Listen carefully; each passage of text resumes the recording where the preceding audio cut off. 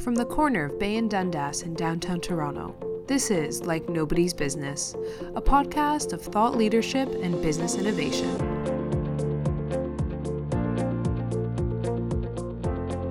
I'm your host, Nadine Habib. As groups around the world celebrate International Women's Day, I sat down with Professor Kristen Scott to talk about women in the workplace.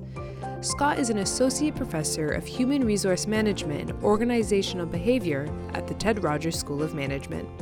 She's an expert on leadership and social cognition with a specific focus on gender bias. We discuss challenges facing women in the workplace, how organizations can really help advance them in their careers, and the ways implicit biases are still creating barriers for women today.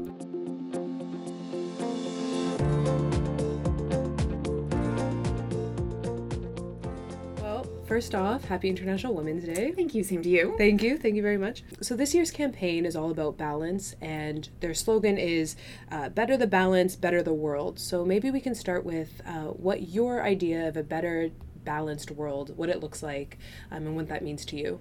Sure, so that's a really large question, and balance itself is a huge topic. We could talk about it in so many different ways. I think as a leadership researcher, for me, I'll take it back to leadership and work, and more balance, especially in leadership, makes me think of balancing work and life and how challenging that is for anybody. But I also think that that's still one major hindrance when we're talking about women in leadership. And so what I see, or what I think is important, is a true modeling of what balance looks like. I was thinking back to a project I had worked on years ago where we were interviewing people in an industry that was had a very heavy face time requirement. And so you were expected to be in the office at all times. And if you weren't in the office, you were expected to be available at all times. And so balance was pretty non-existent.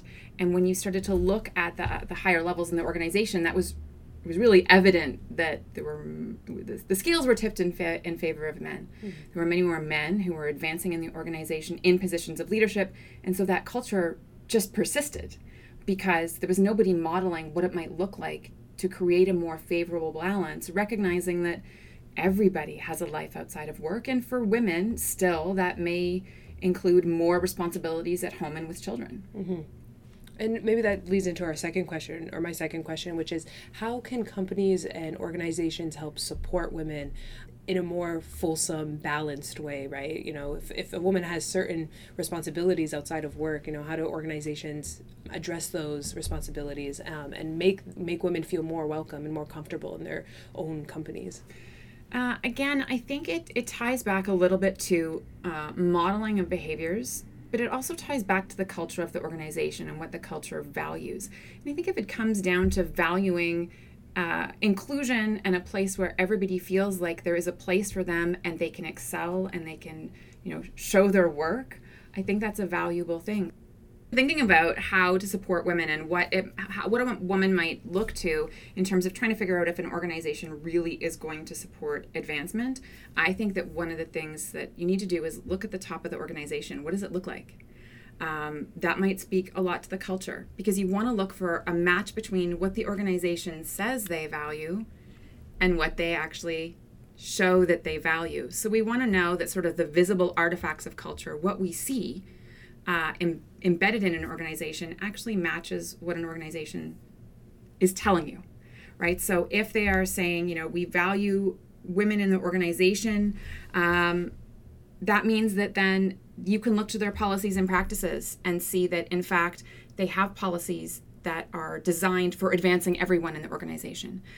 For example, if you don't have experience on the line, you'll never advance. Or if you haven't had an opportunity to go overseas, that you won't advance, right? So that they're making sure that there aren't structural barriers that exist to prevent women's advancement. I think that's one sort of key that women can look to. Right. Okay. There's been a lot of diversity and inclusion initiatives. A lot of companies, Fortune 500 companies, have come out with new initiatives to help with women and diversity. Even you hear of new positions like chief diversity officers. Mm-hmm. So do those types of programs actually help women? What are your thoughts on that type of, I guess, like buzzword almost now that it's become? So yeah. Let me get your thoughts on that. I mean, obviously, I think they're a good step. The challenge is, what we know about the research on diversity training is that a lot of it just doesn't work, in part because it just doesn't go far enough to address some of the real systemic issues. So, I'll take it back to culture. Some of my colleagues and I have done some work on diversity in organizations and what it might really take to truly transform organizations. And the organizations who do it really well tie everything back to a culture of valuing diversity. So, for example, if you show somebody recruitment materials, and in your recruitment materials, you have pictures of diverse others, there's lots of women, that sends a signal, look, this is what we value. If you walk into an interview and the individuals who are presented to you in that interview don't match the materials you were given at recruitment, that might be a signal, well, wait a minute, there's something missing here in terms of a match between what the organization says they're doing and what they actually are doing. Now, of course, it's going to take time for organizations to get there, but really making sure that, for example, if we're thinking about communication, there's a lot of research that talks about how communication styles of women and men are different. Diversity in communication is important to understand. It's one thing to say, everybody communicates differently, and leave it at that. It's something completely different to say, we all have different communication styles. Let's sit down and figure out how we can work together to make sure that everybody is heard and everybody is understood, and that we are communicating in a way that sort of advances the teamwork, advances you individually at work. Those small things are really important, and that's the hard work. That's harder to do. Right. And I was actually at a presentation, and somebody had said, companies measure their quarterly earnings, they measure their profits, they measure their sales, and all that can be measured in numbers, right? But inclusion, the actual feeling is so much harder to quantify because it can't be measured in numbers. And so trying to develop that, or I guess nurture that in a company, is really difficult. Yeah, no question it is. Yeah. And I think also the organizations who sort of do diversity really well and with their commitment to advancing women are measuring their progress, right? So they are tracking, they're creating initiatives intended to change, and then they also track whether or not change has actually occurred.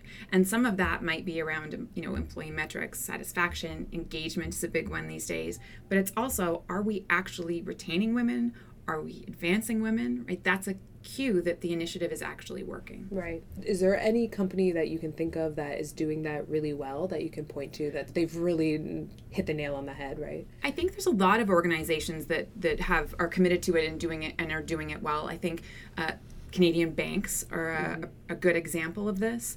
A lot of them for many years have had really strong diversity initiatives, commitments, demonstrated movement towards diversity. I think they're a good example to look to.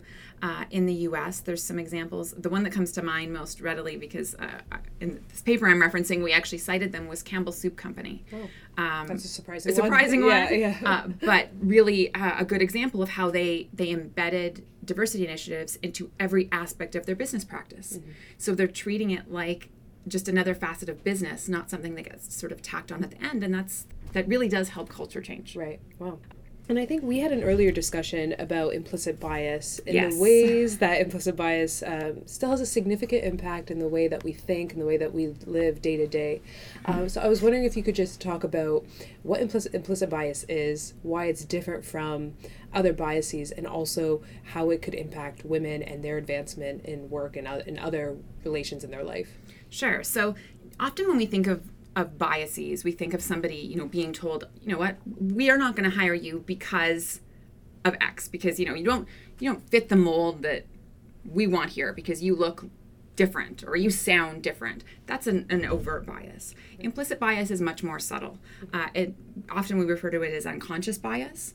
So it's biases that perhaps aren't intentional. They're more subtle, and they sort of creep into our everyday lives. So, for example, in terms of structure in an organization, these barriers wouldn't be based in this overt bias. It's not that organizations are not intending to create some sort of structural bias to advancement, but it's subtle. The policy or practice that is designed just subtly favors men. I gave the example earlier of sort of having like experience on the line. Right. or requiring that you're in operations or you're in sales. Well, statistics show that those lines are dominated more frequently by men. So if you're requiring people to have that experience, that means you're pulling from a pool of people that is already not balanced.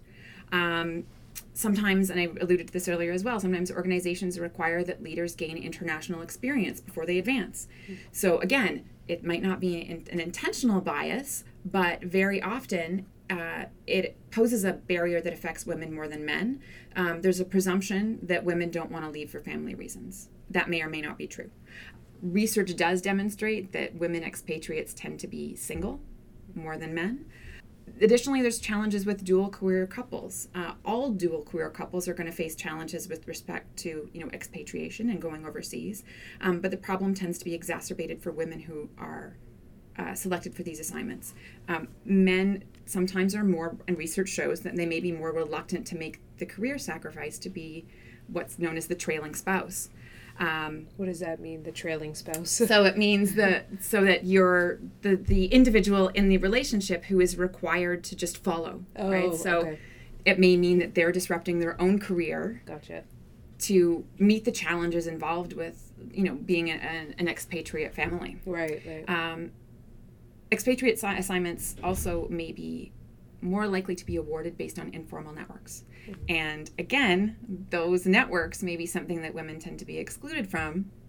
So although the policy isn't designed to exclude anybody, sort of implicitly, the bias, the process can be biased. Right. So those are some structural ways that you might see it. Another, I think, challenge with implicit bias has also become part of our lexicon. People talk about it now more outside of sort of the academic world than they used to, right. Which is great. That organizations and people within organizations are recognizing that. And so I'm highlighting this just because it's sort of very of the moment in a lot of organizations. And that's implicit bias training.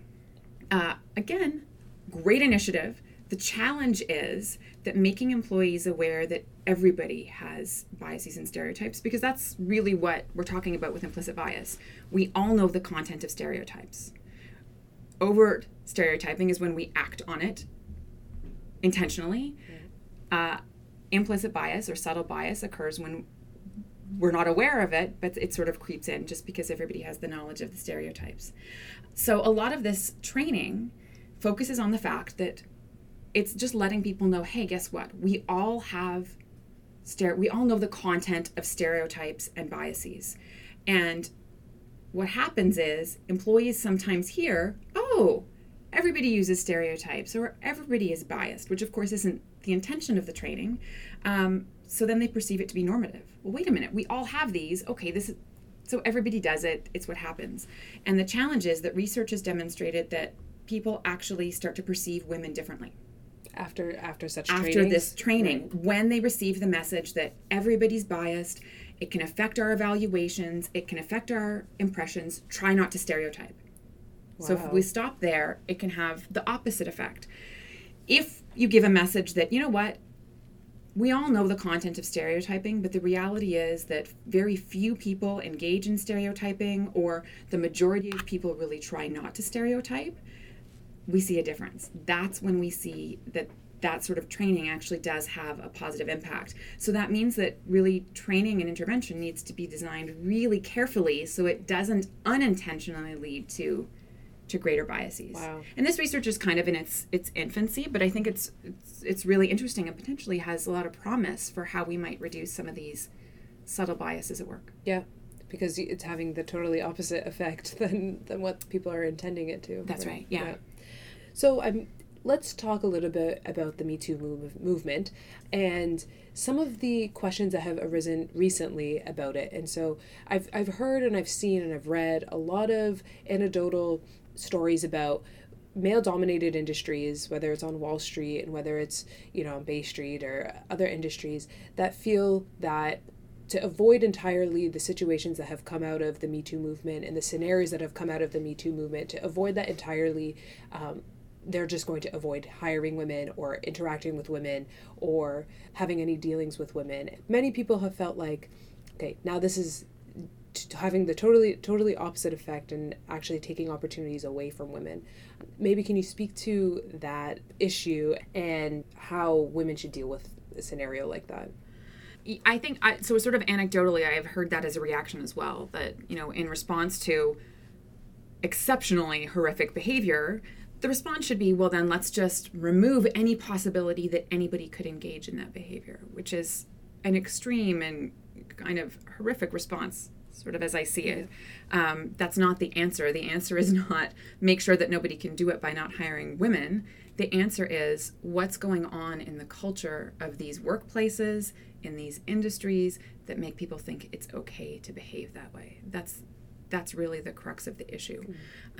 Sort of, in terms of leadership research, there's been a resurgence of, maybe resurgence isn't even the right word, but there's quite a lot of research looking at sort of abusive supervision, not to the extreme of what's necessarily been publicized around Me Too, but, leaders who are uncivil to their employees, who treat them rudely and badly and belittle them, require them, to engage in small types of deviant behaviors at work that become normative. And although it's a fairly low base rate behavior, it's not occurring. Most people can think of a time when their manager maybe wasn't quite nice to them, or when they felt, pressured to do something even small that they wouldn't have normally done. So the issues around Me Too are a huge exaggeration of those small behaviors that occur that shouldn't be normative, but somehow in some industries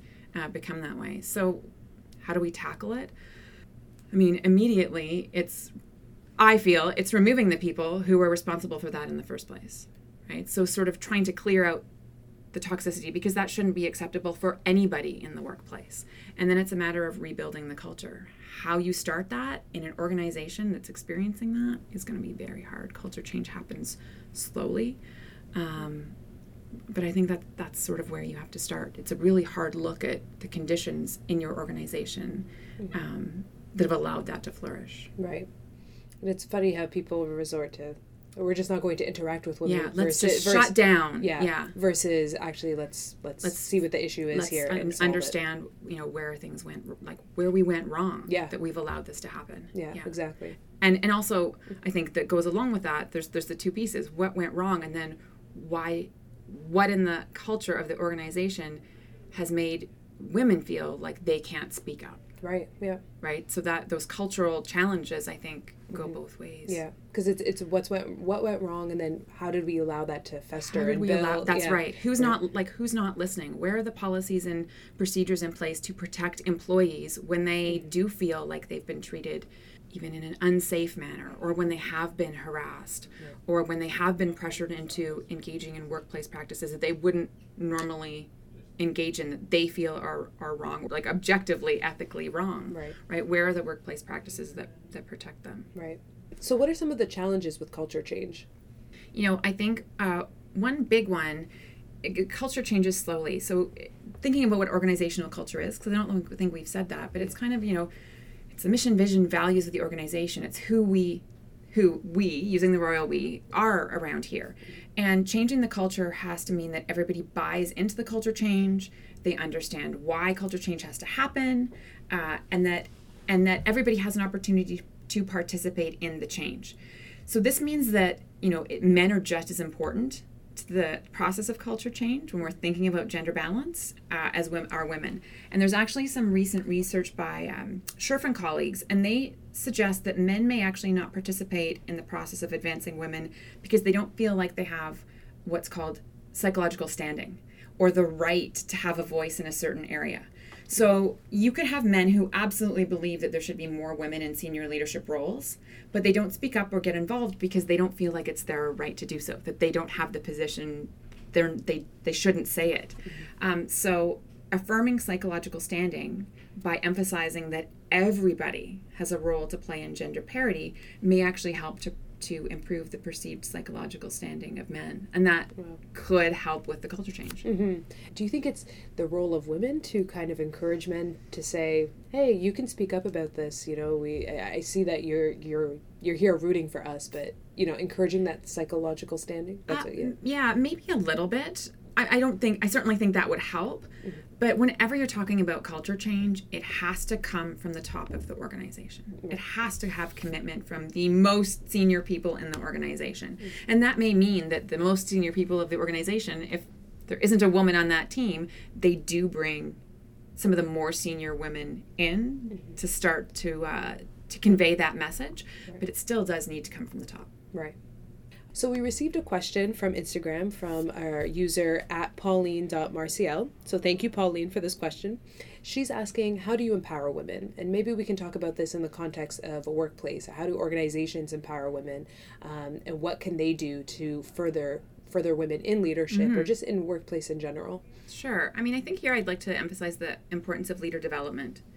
So if and how an organization engages in leader development may also signal sort of a commitment to allowing is the wrong word, to encouraging women to rise in the organizational hierarchy, and so that they're taking on more and more senior roles and more responsibility.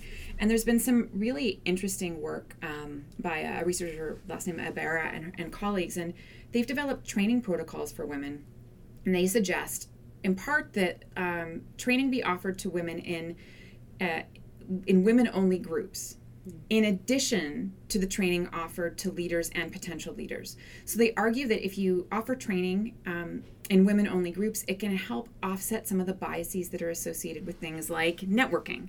So research shows that women are more reluctant to engage in traditional networking activities. They may have smaller networks. This gets around some of that. Some of the issues around sort of what we refer to in the leadership literature as agentic and communal behaviors. We can think of them as more stereotypically masculine behaviors versus more stereotypically feminine behaviors, right? So being dominant and assertive versus kind and caring. We know research shows that even when women engage in agentic, sort of more assertive type behaviors, they may not be perceived the same way as a male leader, a man who's engaged in sort of similar behaviors. Mm-hmm. And ultimately, sort of what happens when we start to develop and train women leaders especially is they may unconsciously interpret that they need to suppress any communal behaviors. Mm-hmm. The thing is, those behaviors are still really important for leadership. Yeah. So the suppression of that, not wanting to appear kind and sympathetic and caring and concerned for subordinates, it's because they're worried they're going to be perceived as less leader-like. So if we really focus on the training, empower women to realize communality, those stereotypically feminine behaviors, they really are important for leadership. So I think allowing everybody to sort of develop their own style in a setting that is safe, that is encouraging, that's also a real strong learning opportunity, I think could be very powerful. I feel like I've heard a lot of stories, especially from CEOs, female CEOs, where they feel like they have to put on this exterior, especially of being a little more aggressive or a little more, qualities that you would associate with a male leader, right? Mm-hmm. And so they put on that attitude because they feel like that's the way that they'll be heard. Mm-hmm. So I wonder if it's more about people now understanding that leadership comes in all different forms, all different personality traits, and accepting that a woman could be whatever she wants to be, whether she wants to be kind and nurturing or she wants to be aggressive or both. I think, this was actually research that I did for my doctoral dissertation way back when, focusing on the perception of men and women when they're engaged in agentic and communal behaviors, and do people actually recognize that the man is being, a kind and caring leader and the woman is being assertive and determined.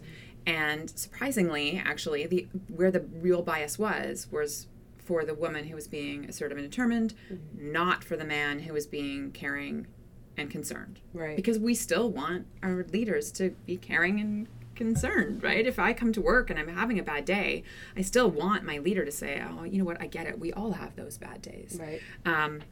So that's the real challenge, getting people to recognize that anybody can be engaged in agency, that it is not just the purview of leaders, and it's not just the purview of male leaders in particular.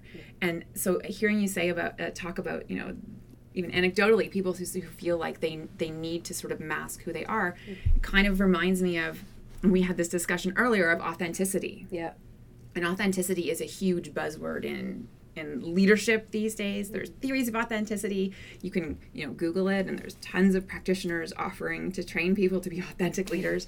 And on the face of it, it seems like they're saying, like, just always be yourself, which is true. We should be ourselves, and we should feel comfortable being ourselves at work. But there's I think there also has to be a recognition that it's being ourselves in context. And sometimes we need to learn how to sort of be ourselves in context, if that makes sense, right? So you need to figure out, in terms of, we sort of go back to that developing and empowering and training, how do you train people? How do you help leaders develop skills around being assertive and asking for what you want and being forthright if that doesn't come naturally to you? Because, again, I'm just saying this anecdotally. I don't know. Maybe that's part of the issue, that people feel uncomfortable engaging in those behaviors, and it comes across being uncomfortable. So then from that perspective, it is about sort of learning and training and practicing.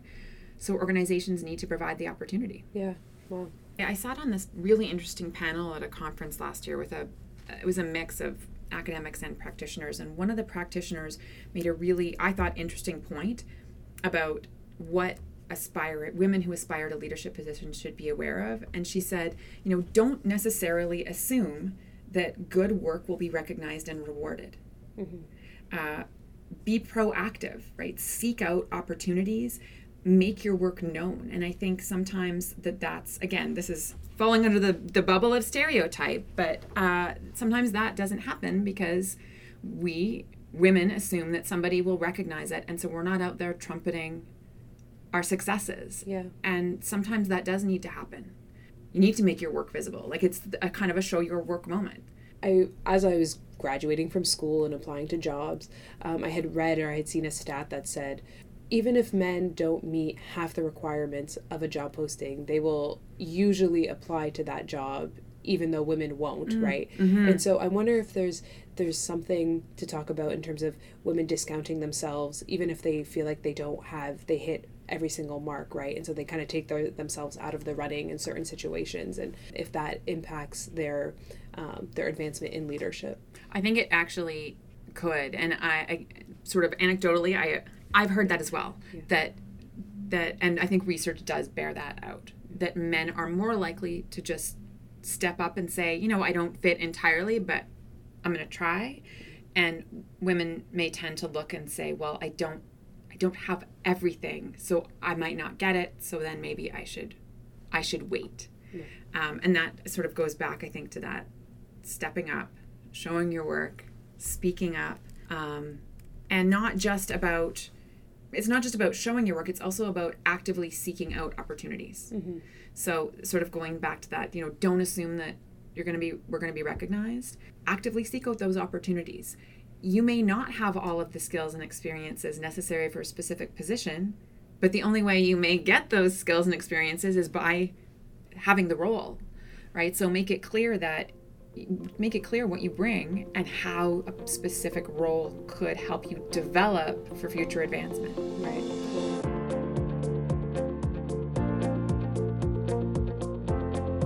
Like Nobody's Business is a presentation of Ryerson University's Ted Rogers School of Management.